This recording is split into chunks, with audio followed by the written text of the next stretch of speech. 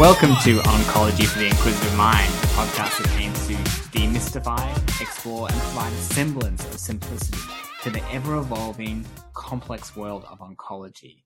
A land filled with clinical trials, changing options for our patients, and ever-increasing survival statistics. As always, I am accompanied here by my illustrious co-host, Dr. Michael Fernando. By far the least illustrious on a very illustrious podcast. It's even more illustrious than usual today, Josh. It is, and do you want to know why? This is because we are joined here by a very special guest, Dr. Megan Crumbaker. Hi, Megan. Hi, guys. Thanks for having me. Thanks for coming. Thanks for being on the show. So, Megan, to give a little bit of a background about Megan, our special guest, she's exceptionally hardworking. She's brilliant. Just going to use all of the acronyms here, Megan, to introduce you. But to talk a little bit about Megan, she is a medical oncology specialist who specializes in genitourinary cancers. She's previously done a PhD for prostate genomics and currently heads up or works in the trial centre at the Kinghorn Cancer Centre here in Sydney, New South Wales. Yeah, definitely don't head up the trials unit, but lead. Sorry, Anthony. Urinary cancers. Wonderful. So I might get introduced with the first question, which is usually our origin section, Megan. For those that can't hear, Megan has a little bit of an accent, and she did her undergraduate through Rice University. I would love to know the story that led to you, I guess, doing undergrad in the States and then really coming across to Australia to do the rest of, I guess, your med school training, and I'll start with that so I don't steal all the questions, and then we can kind of ask from there. So I'm American. I grew up in Florida, and I did my undergraduate degree at Rice University, which is a small university in Houston, Texas. And I took a year off between my undergraduate degree and starting med school in the States, and went traveling and met my now husband in Europe, who's Australian. So it was a cliched Kontiki love story. And after we met, I deferred my scholarship and slot in med school in the US and came out to Australia on a work visa just to see how we went, and then stayed. And that was back in 2005. So did med school at Sydney Uni and then have done all my training here since and stuck around because it's a bit more of a pleasant place to work in medicine than the US, and a lot less polarized politically these days too, which is a added bonus. That's I guess very true, but you wouldn't have known that at the time from the politics perspective, maybe. No. My crystal ball didn't foresee that. No, I don't think anyone's did. But obviously, Megan, you have a huge body of work in GU cancers and specifically prostate, and your PhD was in prostate genomics. What was the light bulb moment, or what was the impetus for choosing that as a specific area of focus for your PhD? Yeah, so I did my first 2 years of training at Royal North Shore, so advanced training, and then I did a genitourinary clinical trials fellowship at Westmead, and I really knew I liked genitourinary as a subspecialty. I think it really, between prostate, kidney, bladder, and testis, you get a really wide variety of prognoses, different demographics, and really different treatment types. So you really get to use kind of the whole arsenal that medical oncologists have. And so I was looking for a genitourinary PhD. I was hoping to avoid a PhD if possible. That's why I did the third clinical year, which I think is great from a clinical point of view, but it didn't do anything to help me avoid doing a PhD. But basically, I was just looking around. I was trying to find some place where I could do a PhD, where I could get some clinical work and do a genitourinary PhD. And I met Anthony Joshua, and he really appealed as a supervisor. And I could do clinic with him, really busy GU clinic. And basically he kind of was like, the world's your oyster here at the Garvin. Go and speak to a few different people and see who kind of floats your boat for doing a PhD with them. And he mentioned several names, and I went to meet with a few different people. And that was back in 2016. And really genomics was really, and especially in prostate cancer, but really in all tumor types, personal medicine and sequencing, and everything was kind of the hot topic for everything, but just emerging because it's quite expensive and not necessarily accessible. And so it did seem like a good idea to add that skill to my toolbox, I guess, tool to my toolbox. And so I met with someone, my other supervisor, Vanessa Hayes, who did prostate cancer genomics as part of, well, she's a genomicist and does quite a few different things, but prostate cancer is one of them, and had a chat to her, and I wanted to make sure when I did the PhD, I really wanted to make sure, I'll go into this a little bit because I know a lot of oncologists or trainees are thinking about PhDs and whatnot, and so I'll go through my thought process. But basically, I wanted to do something that expanded my skill set in something that was really topical at the time. And so to me, genomics was, and GU particularly, because immunotherapy wasn't really showing success yet, and still isn't really in prostate cancer. GU can't, a lot of the GU, they hadn't really been tested in a lot of the GU cancers yet.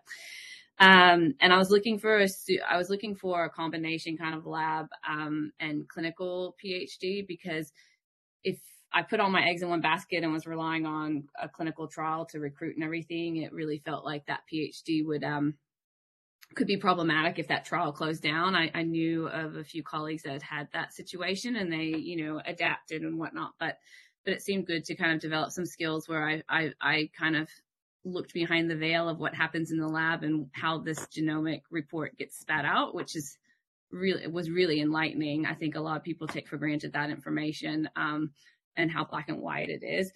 And I also wanted us, with that combination of lab and clinical, I also want to make sure my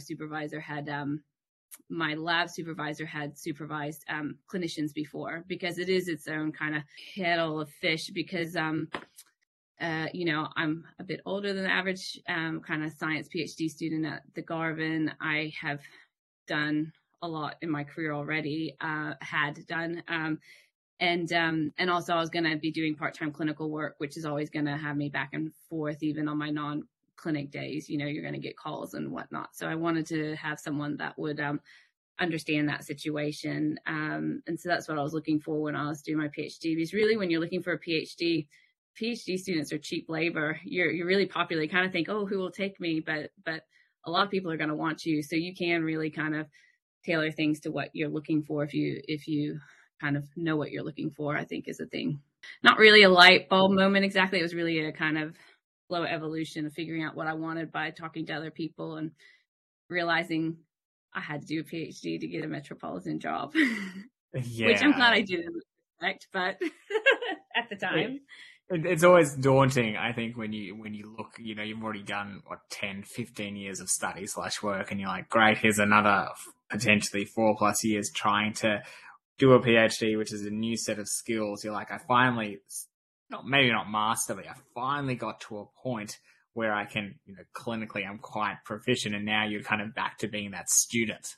Absolutely. It was there's a lot of uncomfortable parts of as being a PhD student. And I think some of them are more uncomfortable having gone through and kind of, in theory, kind of gotten to be a specialist and feel like I know my stuff, and then being thrown back into the deep end with a completely new set of objectives that I had to learn. But it did mean that, some people do a PhD just to tick a box, but that's never been my style. I wanted something that if I was going to do it, I wanted to come out with new skills, new knowledge. And with the genomics, what I was hoping to do, and I think, just having helped a lot of collaborators recently and done a few interviews, helping some researchers and whatnot, what I wanted to do was be the kind of bridge between the scientists and the clinicians, because I think a lot of times the two parties are saying the same words,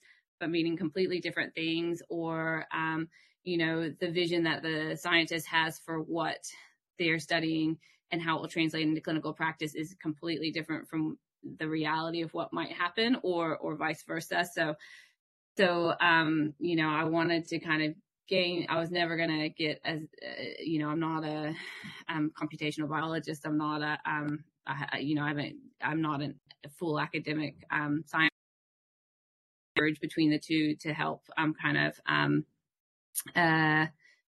make it so really important translational work can make it into the clinic. It can kind of span that gap in the knowledge between the two different parties if I can help facilitate that.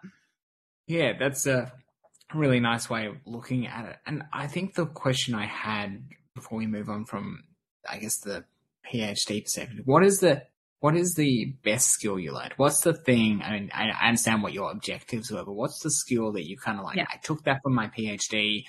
I am, yes, it's a hard path, but I am just, it kind of satisfy your need for like, I did this and I'm actually better now than I was.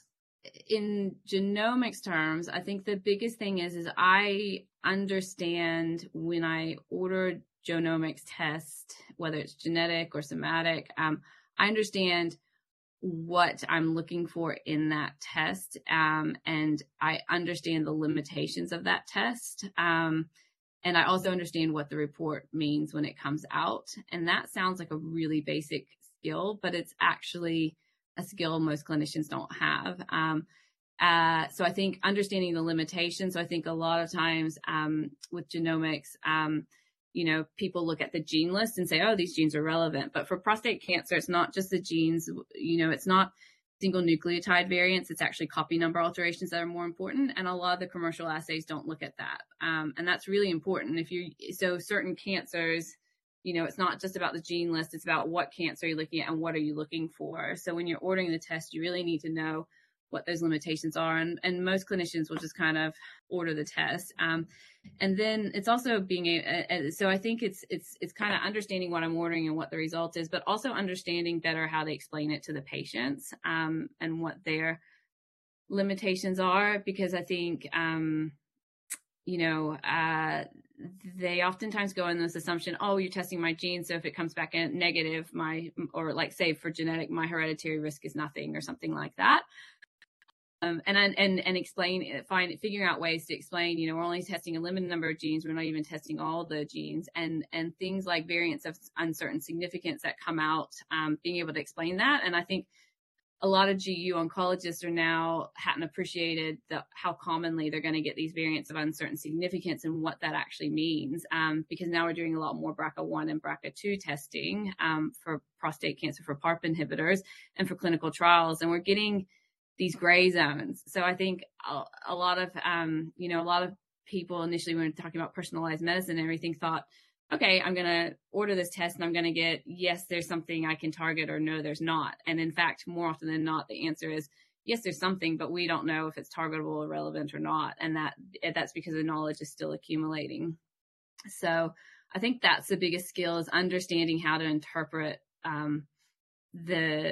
what the genomics test is testing and what that result means. And I think that's been useful, because I think I've had a lot of emails from different GU oncologists kind of asking questions. They've gotten some results and whatnot, and aren't actually sure what to do about them. And so being able to help with that has been really good. And then also being able to kind of help the interpretation with my own patients, because I'm doing a lot of genomics testing, and not kind of fobbing them off with a quick kind of glossing over answer. So they do truly understand what's been tested and what questions have not been answered by that test. Absolutely. It really does sound like, from our level, Megan, it's sort of like us getting a call from someone in ED, and they're asking about prognosis of someone who has an EGFR mutation in their lung cancer or something, and having that insight, but obviously at a much more complex and involved level, which is fantastic.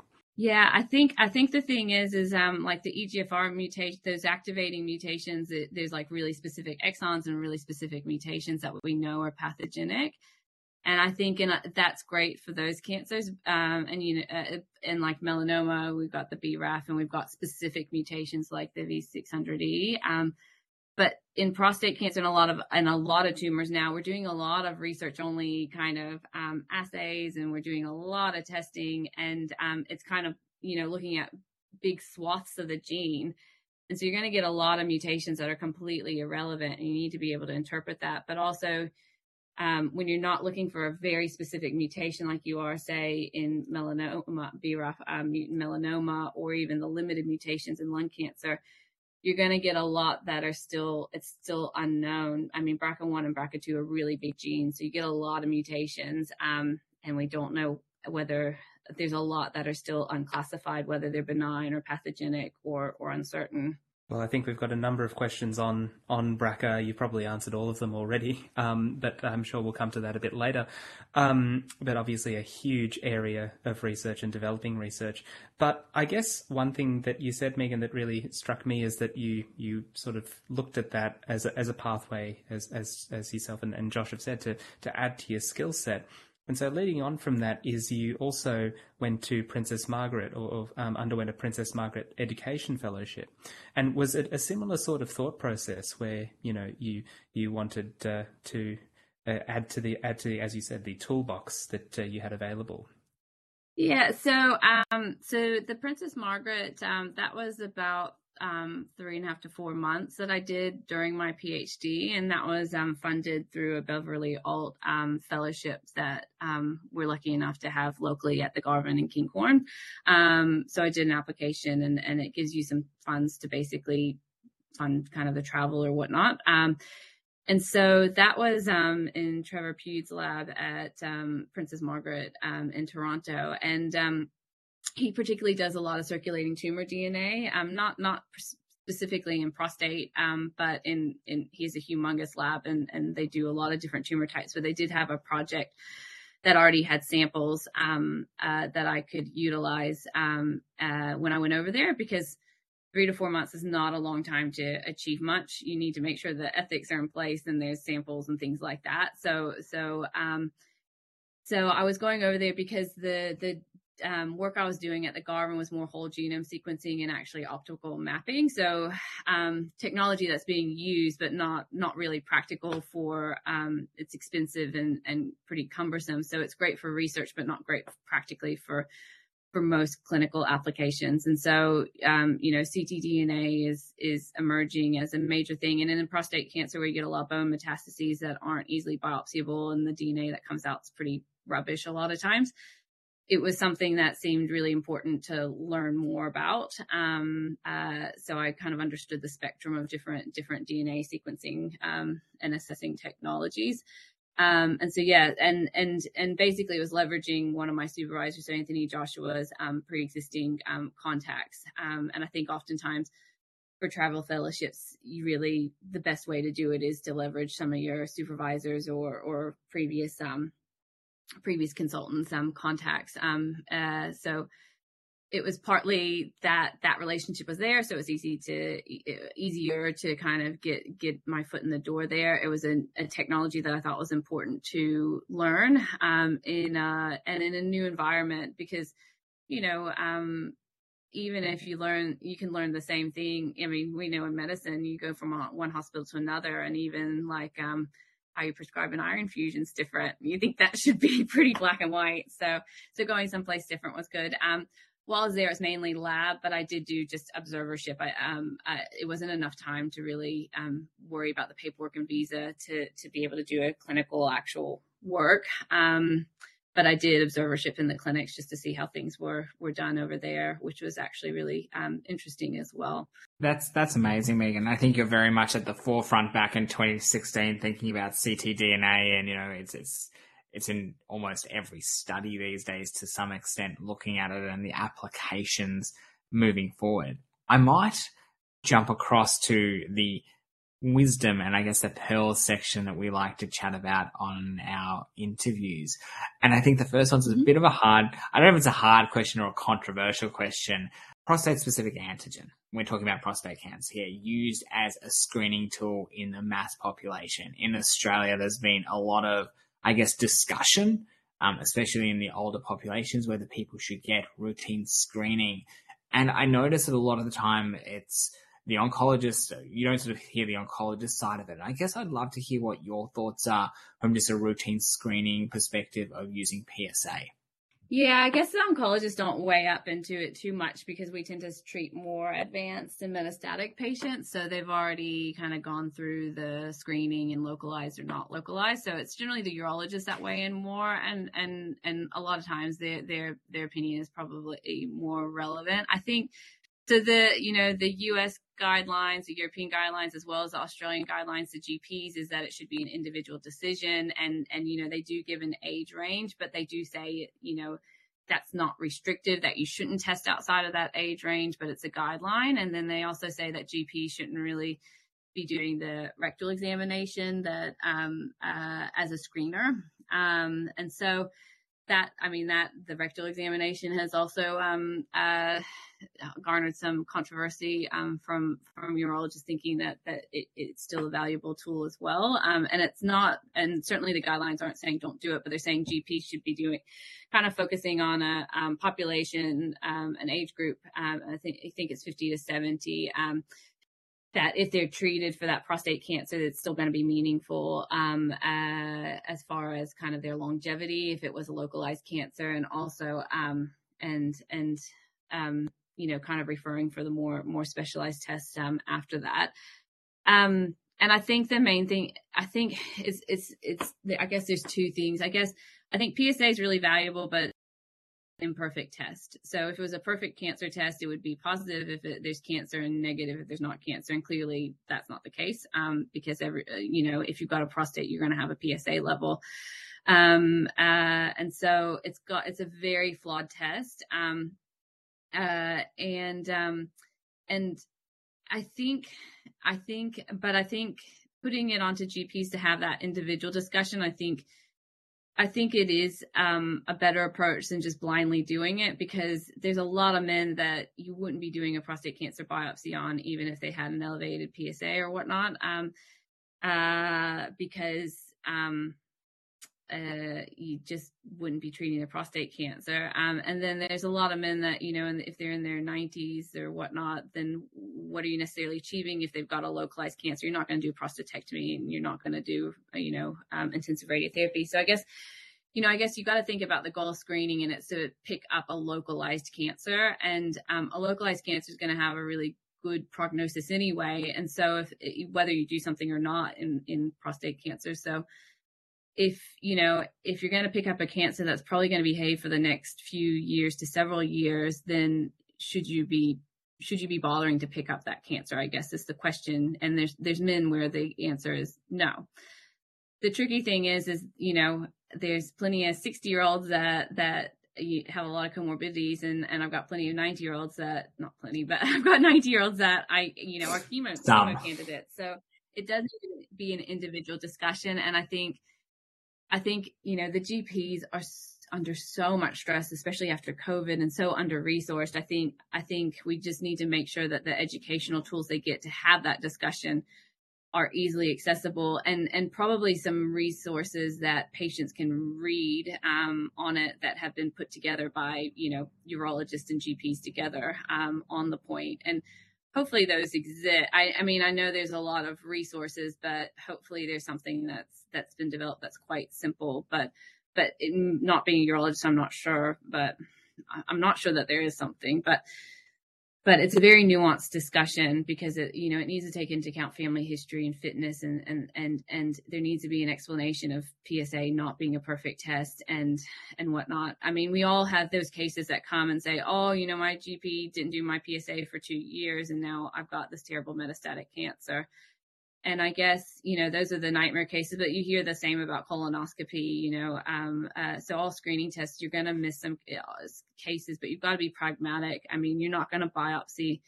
The biopsy is not comfortable. A lot of men aren't going to agree to it. And then the MRI is quite costly. The biopsy is costly. The gold standard is a perineal biopsy, transperineal biopsy. So you do have to be practical when the bucket of money is finite.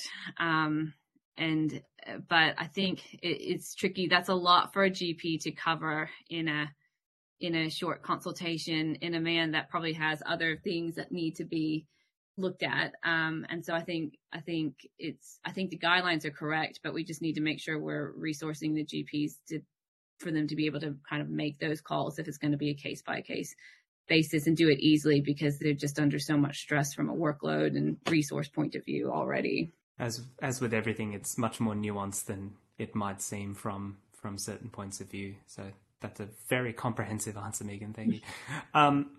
We are recording this episode towards the month of November, or Movember, as it is commonly known in prostate cancer circles. And I guess it is one of those cancers that is very present in the minds of the general population. But it has fallen, for want of a better phrase, fallen by the wayside in that it hasn't been had those visible leaps forward. I'm thinking predominantly with immunotherapy that some other cancers have had. But that's not to say there's nothing exciting happening in prostate cancer. So, I mean, from someone who's really at the cutting edge, Megan, what from your perspective are the most exciting developments that we've had in prostate cancer over the past few years and into the future? Yeah, so I mean, even since I was a trainee, so since 2015, we've gotten abiraterone and enzalutamide for castrate-resistant disease. We've had those and other similar drugs move into the hormone-sensitive space, but unfortunately, we're still waiting the PBS access. Fingers crossed, apalutamide comes on soon because it's been approved by PBAC, and that's greatly improved outcomes for men. But I guess the bigger things coming through are the radionuclide therapy, so lutetium PSMA. And that's a great treatment for a large proportion of men because it's low toxicity, and you have a screening test with the PET scan to kind of judge the likelihood that they're going to have a good response to that treatment. But again, the big thing is access. But the PSMA, the radionuclide treatments, they have a lot of appeal, but there's still room for improvement on kind of duration of response and getting those men who don't have PSMA expression, figuring out what we can do for them. So the radionuclide treatments, and then I guess there's a targeted therapy. So we've got the PARP inhibitors, which, I think for the proportion of men that have a mutation, which is a relevant mutation, you're looking at kind of 10 to 15% of men with castrate-resistant prostate cancer. It's another option. And, there's evolving data to say maybe we're going to be using it in all comers as well, with PROPEL and TALAPRO-2 having positive findings in all comers in the castrate-resistant setting in combination with an androgen sensitizing androgen signaling inhibitor. So a lot of evolution there. And then with that, we've also got the other targeted drugs like we've got the AKT inhibitors and some cell cycle targeting agents coming through that, have shown pretty good success in breast cancer. So there's a lot, it's a very active area of research, and there's a lot of therapies coming through. I'd say I'm most excited by the radionuclide treatments like the lutetium PSMA, just because the toxicity is so low, and there is the, diagnostic side of doing the PET scan to be able to see what the PSMA expression's like, and somewhat have some assistance in predicting whether that's a suitable treatment for the patient or not. But I think we're getting spoiled for choice, but there's a lot of these treatments that are only benefiting a smaller set of men,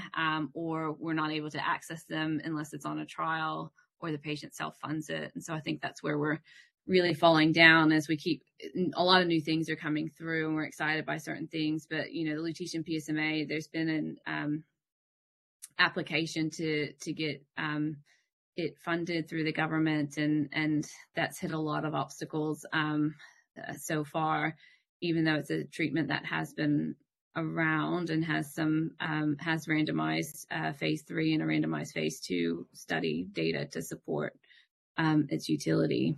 Yeah, that's really interesting, Megan. The barriers in Australia, I guess, from the PBS, especially when there's known benefit, I think, with robust evidence to support more lines of therapy. I know in breast cancer we have multiple lines, and in prostate you have a couple, and then you're like, okay, we need to start really looking at a clinical trial after, 4 or 5, I guess, lines. One of the questions, or I guess I've always struggled with, is how do you choose between the different, I guess, modern day sort of anti-androgens? I'm talking about the enzalutamides and the abiraterones, and like, how do you kind of figure out what's best in which circumstance? Yeah. I guess the big players, right? I mean, we've had abiraterone and enzalutamide since I think about 2015. And we've got access to that in the castrate-resistant space, but we know the efficacy is much higher and the outcomes are much more improved if you move that into the hormone-sensitive space. And so with that, really, I think people got excited by enzalutamide not having to use the steroid. And so I think when Enza first kind of became available, a lot of people did switch over to enzalutamide. It's a bit like in kidney cancer where a lot of people switched from Sutent over to pazopanib, but then a lot of people that are specifically niche kind of GU oncologists have switched back to preferring abiraterone. There's been some studies, but they're all, low level evidence that maybe Enza is a bit more potent and better to use kind of first. And abiraterone is. And I think what I think efficacy wise, there's probably not too much of a difference between the different ones. I probably still favor abiraterone, but from a side effect point of view, if we're talking strictly abiraterone and enzalutamide, I think most people find that the cognitive side effects and the fatigue side effects are a lot more common in enzalutamide than probably you get the impression from the clinical trials would kind of lead you to believe they are. It is the fatigue and the cognitive impairment is dose dependent, and enzalutamide is one of those drugs that the maximum tolerated dose model of dose finding resulted in enzalutamide being way overdosed versus what an effective anti-cancer dose would be. So most GU oncologists are happy to drop the dose and not worry about a compromise in efficacy for enzalutamide. But I just have there's a lot of men that get that fatigue and really fuzzy cognitively. And they're already feeling that with the ADT that they're on in the long term. So I tend to not use enzalutamide in most cases, and my preference tends to be abiraterone unless there's a reason not to. Expanding out though, apalutamide, daralutamide, apalutamide hopefully is going to be accessible for hormone sensitive disease. Apalutamide, you get like a 1 in 5 to 1 in 3 men get a rash. That's annoying. And you don't really see that so much with the other drugs, but I will be using that if it's accessible in the hormone sensitive setting because efficacy wise, it's great.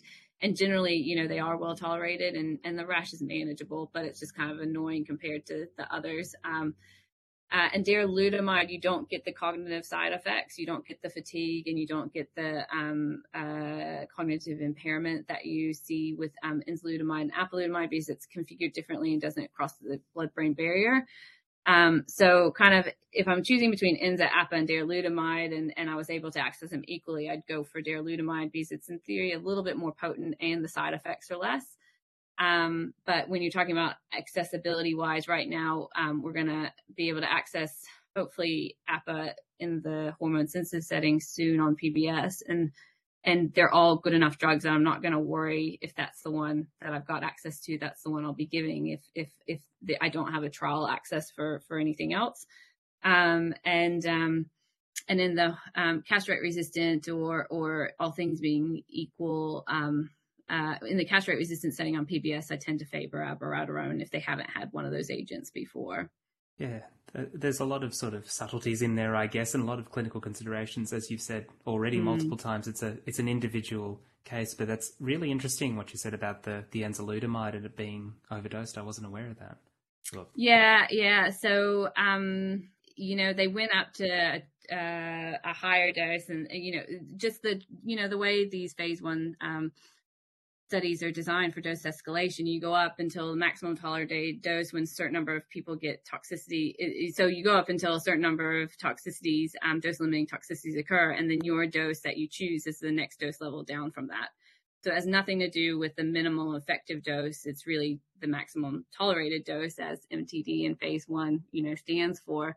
So you're getting a lot of drugs where you're giving a lot more drug than you need for anti-cancer effect. And enzalutamide, I'm not going to go into the ins and outs of it, but far more clever people than me, like Howard Gurney, who has a really strong pharmacology background, very strongly believe that and have evidence to support that enzalutamide is one of those ones that you're not going to compromise efficacy if you drop the dose, but you're certainly going to reduce those side effects quite significantly. So I don't start a lower dose up front for most men with enzalutamide unless they're particularly elderly or are going to have drug-drug interactions, because enzalutamide, again, one of the downsides is it has more drug-drug interactions than abiraterone. But I don't hesitate to drop the dose if I run into those side effects. The hardest thing is convincing the patient to drop the dose even when they're quite miserable, because of course they're worried it's going to compromise the efficacy. But it's one of those drugs, in kidney cancer, you need a dose to toxicity with those TKIs, but enzalutamide, I'm not worried. I don't think they need to have toxicity to be on an effective dose. And you mentioned darolutamide as well, which I believe at this point in Australia is only approved for castration-resistant M0 disease. Now, I've been told by, I don't know if you've met Ian Davis, but he once told me very, very strongly that with the advent of PSMA PETs and better imaging and better imaging modalities, that M0 CRPC is much less common. I believe he used the word extinct, but much less common than it used to be. So I guess my question is, how frequently do you see M0 castration-resistant prostate cancer? Why isn't it just called? Is it a different sort of disease entity to properly metastatic disease? And I guess do you know why they approved darolutamide just for that? So the reason why darolutamide's so we've got to think M0 defined by, so prostate cancer, a discussion we always have to have. Discussions are really long in prostate cancer consultations. I think everyone thinks prostate cancer is easy, but basically there's conventional imaging in prostate cancer, which is a CT and a whole body bone scan, and then you've got PSMA PET. And our trial data in prostate cancer is all based around conventional imaging.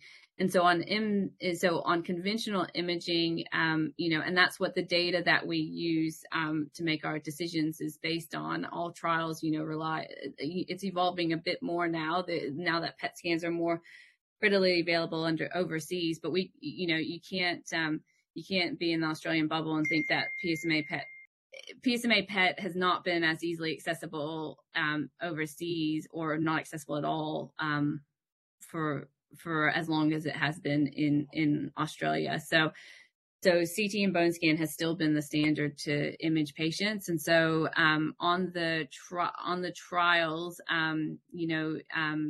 it's CT and bone scan. And so for M0 CRPC, you're talking about on conventional imaging. So yes, you're going to get a lot of men that have metastatic deposits that are picked up on a PSMA PET scan that aren't picked up on a CT or bone scan, because the PET, is a different modality. It's going to be more sensitive as long as the patient has PSMA expression. And the majority of men in prostate cancer, for most phases of prostate cancer, if it's an aggressive prostate cancer, are going to have high PSMA expression. So yes, M0 disease does exist both in PET and conventional imaging, but there's far more men that are going to have it on conventional imaging than PET. So when you look at M0 CRPC, you need to be judging to access darolutamide. I think there's darolutamide, enzalutamide, and I think apalutamide. They've all got M0 CRPC indications on PBS. Out of those, I favor darolutamide because of lower toxicity and good potency on the androgen receptor. But when you're looking at that, you need to be thinking about conventional imaging. So yes, you could have 100 spots on a PET scan, but if they're not showing up on a CT and a bone scan, you can access that drug for that purpose. And the reason why they're improved in that setting is because that's where the randomized phase 3 data has been established. So those studies were recruiting back in like 2013, 2014. So those studies have had positive outcomes. And so, that's why they've gotten approved on PBS for that indication. Whereas some of the other studies in the hormone sensitive setting, they have some of those studies are more recent. And that's a bigger pot of money that would be required to pay for those patients. So even though there's efficacy in those arenas, I think basically there's the kind of health economics of funding in that setting. Whereas I think the health economics was satisfactory in the M0's CRPC setting. But there's going to be men that you do know where their metastases are based on a PET scan. But the question is just because you know where they are, does that change the fact that they need systemic treatment or not? And you'll have some men that you find, one spot on a PSMA PET or maybe a couple, and they've got a slowly rising PSA. They've had a really long period between the time they had maybe definitive prostatectomy or radiation to the primary and relapse.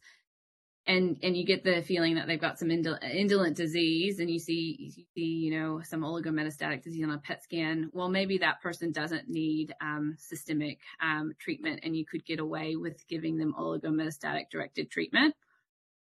But there's a lot of men with M0 CRPC that, even though you know where the spots are on the PET scan versus the conventional imaging, their PSA is going up steadily enough. That's just the tip of the iceberg. I mean, to show up on a PSMA PET scan, the area needs to be at least 2 and probably about 4 millimeters to really show up reliably on the PET scan. So there's a lot of cancer that you're not seeing on that PET scan.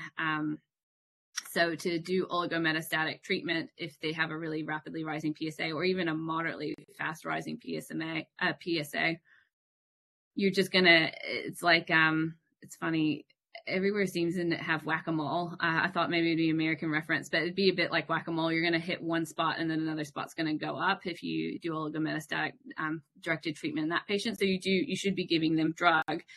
And so if you can get, a drug in that setting where we used to not be able to, then you should use it. And I have no complaints about, yes, there's the semantics of M0. Is it really M0? No, it's probably not M0.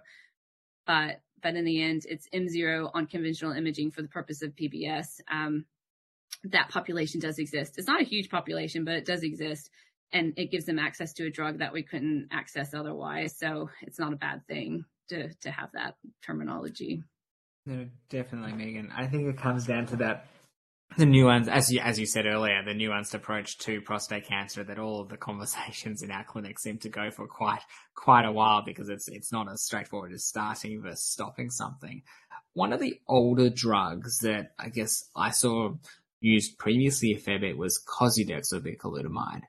Where do you see, with the advent of, I guess, a newer generation of really effective medications in the castrate-sensitive space, along with the castrate-resistant, where do you see the role of the older generation of, I guess, bicalutamide moving forward? Yeah, it's interesting because the control arm on a lot of these hormone-sensitive metastatic studies, so like Enzamet, the control arm was ADT in combination with bicalutamide. But a lot of people were kind of like, well, in practice, I wouldn't actually use bicalutamide just on an ongoing basis in that setting. A lot of oncologists would kind of use potentially the bicalutamide for the flare phenomenon if they're using an LHRH agonist. And then they would stop it and then only reintroduce it once the patient becomes castrate resistant and the PSA starts going up again. But it was in the standard of care arm of a few of these hormone sensitive trials, namely, the Australian ANZUP-led Enzamet study. And I guess when you look at the data for using, because we still don't have PBS access to these newer agents in the hormone sensitive setting, So I guess the question is, do you use combined androgen blockade with Cosidex in that situation? But I think you could find evidence for and against using it if you're only giving the patient ADT monotherapy and can't access, they're not suitable for docetaxel, and you can't access a novel anti-androgen. You could justify either way. I think in Enzamet, the big thing was, I think they were giving a tablet in one arm, so they wanted to give a tablet in the other, and there wasn't, compelling evidence to say either way whether or not you should or shouldn't use Cosidex. There's data for both, but with Cosidex, I tend to only use it if I'm using an LHRH agonist to cover for the flare. So I tend to it comes in a box of 28. So I say about 2 weeks before you get the LHRH agonist, have it, and then have the ADT, and then have it for about 2 weeks after. Then the box is going to run out and you can stop it. And I don't keep it going. But there's some men that get, great response to ADT. And then their PSA starts to kind of simmer upwards after that. And I still will use Cosidex in that situation where we've got kind of a slowly simmering PSA. To want to do potentially something, and Cosidex tends to be pretty low toxicity. It can exacerbate hot flushes, and it does cause more gynecomastia than ADT, which some men find, one, aesthetically displeasing, and two, it can be quite tender. But you can give radiotherapy to the breast tissue if it is a big problem. But there is a subset of men that get a really great response out of Cosidex and can go on and on and on and on with it. And we know that because, before we had access to these drugs, we had lots of men on it. And so when I'm talking to my men about their metastatic prostate cancer, I'm talking, I tell them it's a marathon, not a sprint. And the more, because we can't cure them, the more treatments we can string together sequentially. Obviously nowadays we're putting a lot of the treatments together, but doing multimodality treatment or at the same time. But the more treatments we've got up our sleeve to string together, the longer hopefully we keep their symptoms under control and their cancer under control, and hopefully the longer they live. So, I don't think Cosidex is necessarily, there's a lot of men where their PSA, it can turn their disease is very aggressive. And in that case, I wouldn't necessarily stuff around with Cosidex for very long, or maybe not at all, if I had a trial alternative, or I might just put them directly on Abby or Enza. But there's a lot of men whose PSA kinetics are quite slow, like slowly rising. And so if you can use a relatively well-tolerated drug and still keep those other things up your sleeve for later, it's not a bad situation. So that tends to be kind of where I use the Cosidex. There really does seem, and you're really giving a great illustration of the art to treating prostate cancer, as well as the science in terms of these sorts of subtleties. I guess you mentioned in the context of your prostate genomics work as well, but one of the things we really wanted to ask as well was in terms of BRCA testing. You mentioned it's present in around 15% of the patients with prostate cancer, but at what point do your metaphorical antennae go up, and do you think, this is someone who I really need to look at this very closely? Do you have any sort of clinical pearls about requesting the test? Obviously, you have the expertise to actually look at the results and interpret them. But for us plebs who don't know that yet, at what point should someone sort of think of requesting that test? We are very lucky at St. Vincent's where we can get access to testing quite easily. And so the international guidelines are you should be doing genetic testing, so germline testing on all metastatic men and certain high-risk localized prostate cancers. You should be testing a certain panel of genes, including BRCA1 and 2, but there are a few others, in all men with metastatic disease. And so if there's a way for you to access that, then all men should actually be having that, because there have been studies that have shown that, family history and age and whatnot don't necessarily predict who's going to have those mutations. And now that it's not only relevant for the family members, it's also relevant therapeutically for that patient. It is really important. But a lot of places can't access that testing. They're not, it's not on Medicare rebatable. And getting access to genetics counselors is not easy at a lot of centers. So we're really lucky in that regard. But if you can access it, because there are a lot of clinical trials that are doing pre-screening and whatnot, if you can access it by referring to a clinical trial, I really just urge to just do it as soon as you can. On MBS, on the Medicare benefit scheme, you can access BRCA1 and 2 tissue testing once in castrate-resistant prostate cancer, and you can test it once. And so most people, I think, usually you're going to be using the archival specimen. There's a downside to that in that as you get expose the patient to more treatment, they can pick up more somatic mutations. And so there can be some men that if you use the archival kind of primary prostate tissue, you're going to miss some that have actually accumulated a new BRCA mutation since that time. But getting tissue in prostate cancer is difficult. But I think a lot of clinicians, and I think it's a reasonable strategy, are testing once the patient becomes castrate resistant and accessing that Medicare benefit scheme funded BRCA tissue test at that time. And that's because there's a couple month turnaround time. And a lot of times that's when the patients are oftentimes getting either AbbVie or Enza. And you can only access the PARP inhibitor once they have had one of the novel androgen signaling inhibitors. So you're kind of thinking one step ahead if you get the testing then. If they don't have tissue or the tissue fails, then Medicare will pay for a germline test. And so you're going to miss those that have picked up a somatic mutation, but you are going to, it's better than nothing. So you can get a germline test in men who you can't get tissue testing on. But so practically speaking, if you're trying to access it just through, the available options through Medicare, you're going to wait till castrate resistant setting, and it's going to be a tissue test, and it's going to be particularly for BRCA1 and 2.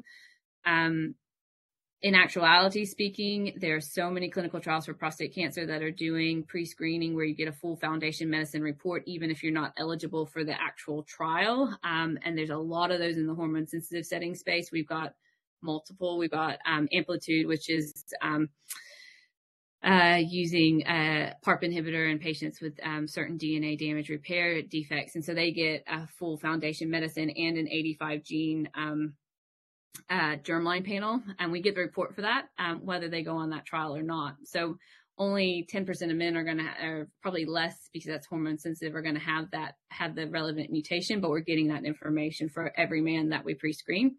So really, I encourage people to think about referring to trials to get that access. But if you don't get it, or you've got men that are further down the track who have already, are already in the castrate resistant setting, I think as soon as they're castrate resistant, you should be thinking about whether to get that test and whether or not there's some fresh tissue you could get to make the test less likely to make sure that the test is more likely to be successful, because there's a pretty high failure rate right now with the BRCA testing from archival paraffin embedded tissue. And if you get fresh tissue, you also, so you have a higher chance of getting an actual result from the test. And you're looking at that tumor in its current state. And so if there's been some new somatic mutations that have been picked up, you're not going to miss those by using archival tissue. But I think in actuality, most people are still using archival tissue because that's just what's available.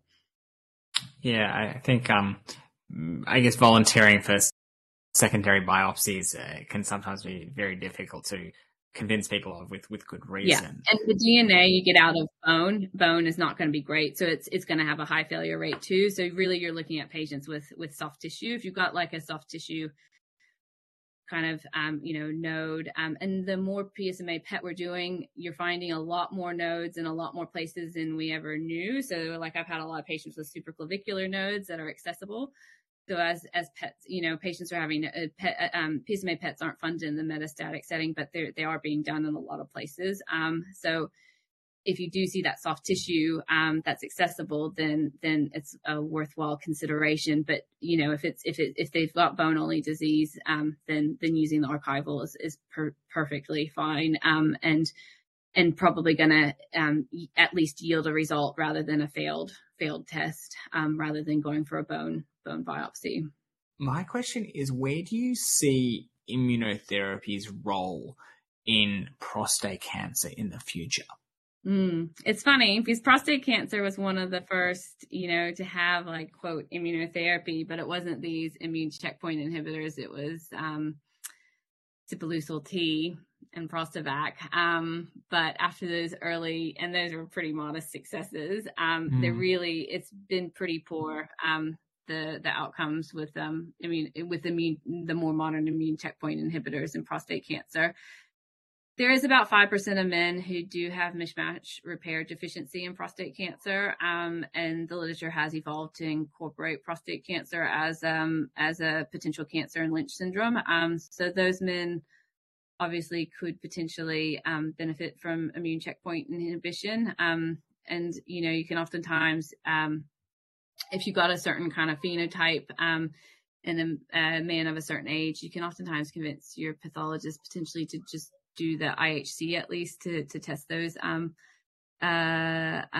proteins, or obviously if you get more comprehensive sequencing on a trial, you might see that they've got that. So that's a small subset of men though. Aside from that, there's a lot of combination immuno-oncology agents coming through the trial space. So using in combination with you've got the Keynote studies where they've used it in combination with almost everything. I can't remember how many arms they've got. I'm pretty sure they're up to like M or N or something. But the toxicity has been pretty significant with Enza and Dosi, and the benefit it's not been a synergistic kind of impact looking at the early results that we've got. So I think using traditional prostate cancer drugs with an immune checkpoint inhibitor, the simple 1+1 kind of, we got this and we got that, let's put it together, doesn't seem to be having much success. But we're still getting data in that space. The Keynote studies, Keynote 365, the latest arms are in small cell or neuroendocrine prostate cancers. And so I guess that's a big question. We don't know because there has been some success with immuno-oncology agents in other small cell cancers and new neuroendocrine tumors, carcinomas. But there has been, so Shanine Sandhu from Peter MacCallum did the PRINCE study, which was an early phase study looking at pembrolizumab and lutetium PSMA in combination. And those results have been really interesting. And now evolution is ipilimumab and nivolumab plus in combination with lutetium. And so there's some Australian-led studies coming through. And they're looking promising for hopefully kind of leveraging the high response rate you get with lutetium PSMA and the kind of more durable responses you might get with that added neoantigen presentation with the immune checkpoint inhibitor. So that's an evolving space. But the results so far, we've only got the results for the early phase study. We don't have, so it's pretty well tolerated, and some signs of efficacy, but we need to wait for that data to evolve. But I think we need to, using the immune checkpoint monotherapy, it's only going to work in that small proportion that maybe have mismatch repair deficiency, and using our traditional prostate cancer drugs is seemingly not succeeding. So I think we need to look more at these more novel treatments coming through and combinations. I guess the other places that's really emerging is the BiTE molecules, so the bispecific antibodies. So kind of they'll bind to the PSMA and also have kind of a T cell activator.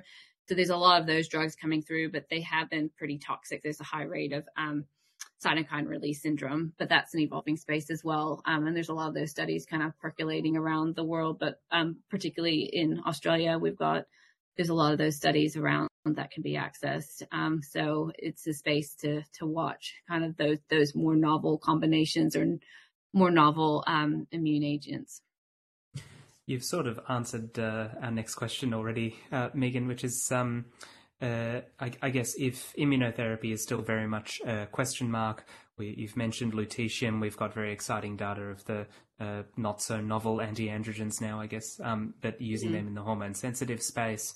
But your crystal ball, that although it couldn't predict the current political state in America, if you were to cast that forward, I guess for any other sort of areas that have captured your interest going forward, that might become available to an oncologist practicing, say, in 5 or 10 years. Are there any other areas of interest that are particularly captured your interest as maybe game changers, as they say? It's a bit of a hackneyed phrase, but hey. Yeah, I am not sure. I think finding the right combination to go with lutetium for the men that don't get, the really exceptional response. They're looking at different radiosensitizers. We had the lupin study, which was hydronoxyl. There's the LUPARP study, which is a phase 2 with olaparib, with lutetium PSMA. But I think my experience with the pembrolizumab in combination with lutetium PSMA for my subset of patients that were on that study, it looked pretty exciting. I'm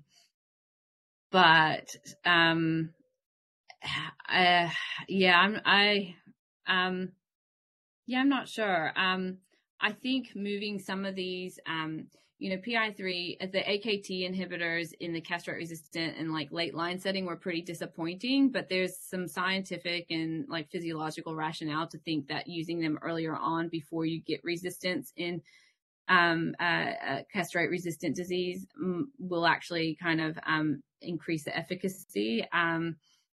The PI3 kinase inhibitors, a lot of them were really quite toxic, but there's been a lot of generations, and now the AKT inhibitors are pretty well tolerated. So I think there's some interesting targeted agents coming earlier on in the piece, and the question is can that actually take a pretty mildly efficacious drug in the late line setting and actually improve it, rather than waiting for resistance pathways to really be heavily activated, actually hitting them before they've had a chance to take hold.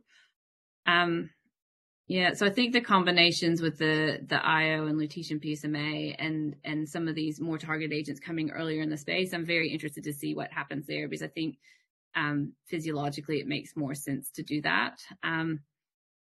But yeah, as far as Anthony Joshua is the one to ask about that.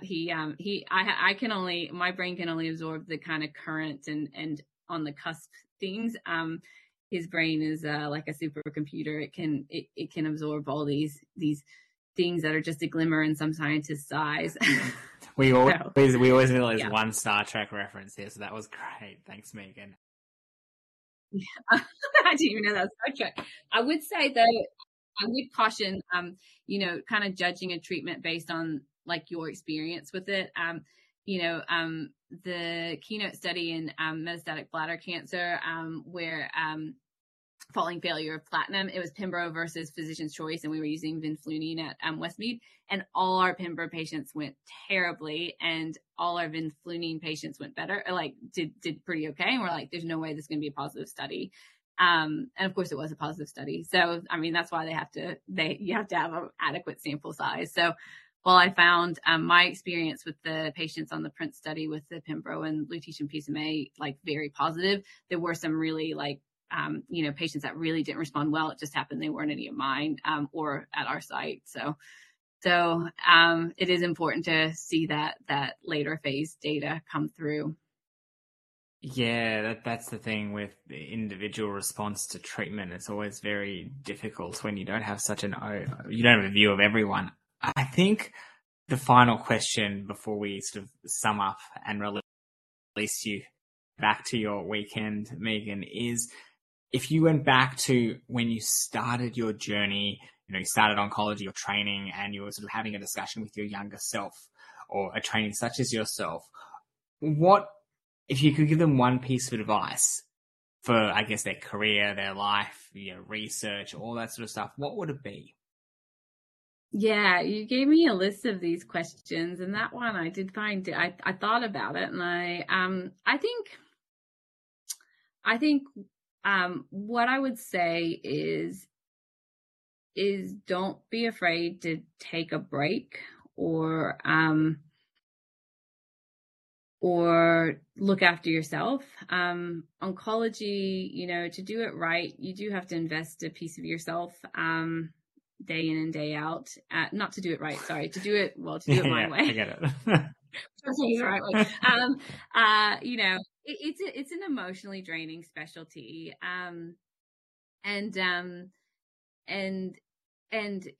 now we're looking at, after your long period of training, a lot of people are looking at PhDs, which, has financial implications and mental implications for just having to do that and things like that. And I'm glad I did the PhD, but it was tough. And having to string even more training and trying to balance like part-time clinical work while doing that, et cetera, et cetera. And a lot of staff specialist positions coming through now, there's not a lot around, but a lot of them are part-time. So you're trying to juggle, patients with full-time needs in a part-time space. So I think, if you feel like you're starting to burn out, there's a lot of professional coaching around. There's a lot of burnout courses, to try to kind of help you set boundaries and help you say no, because it can be hard. But also don't be afraid to take a break. I think there's always the worry that if you jump out of the job space, it'll be hard to get back in, but I think it's tough to get a staff specialist job anyway. And I don't think necessarily taking a break, somewhere is going to make it any harder. So I think make sure you look after yourself. It's like I tell my prostate cancer patients, it's a marathon, not a sprint. Hopefully you're going to have a long, healthy career. And to do that, you do need to be able to look after yourself, and know how to set some boundaries and take the time for yourself. One of my supervisors as a trainee, he always had his next holiday planned with his family. So he was always kind of within 6 weeks of having come back from a holiday and always within 6 weeks of going on another one or having some time off. And I think that's a really healthy thing to do. A lot of us forget or don't, or feel like we can't take our time off, and we accumulate, especially during COVID. But I think it's important to have something to look forward to and some time to recharge the batteries. So I think that's looking after yourself and your own well-being is the only way you're going to be able to last in a long career and look after your patients properly and enjoy, the privilege we have looking after these patients. Very, very wise words. Well, thank you so much, Megan. As Josh has said, offering your time, and over an hour now of time and every minute of it jam-packed with incredible wisdom and experience, a true tour de force in prostate cancer. So thank you so much for your time. Yeah, thanks for having me, and happy to help. So that concludes our interview, and thank you very much for listening. We'll be back next week, as always, with more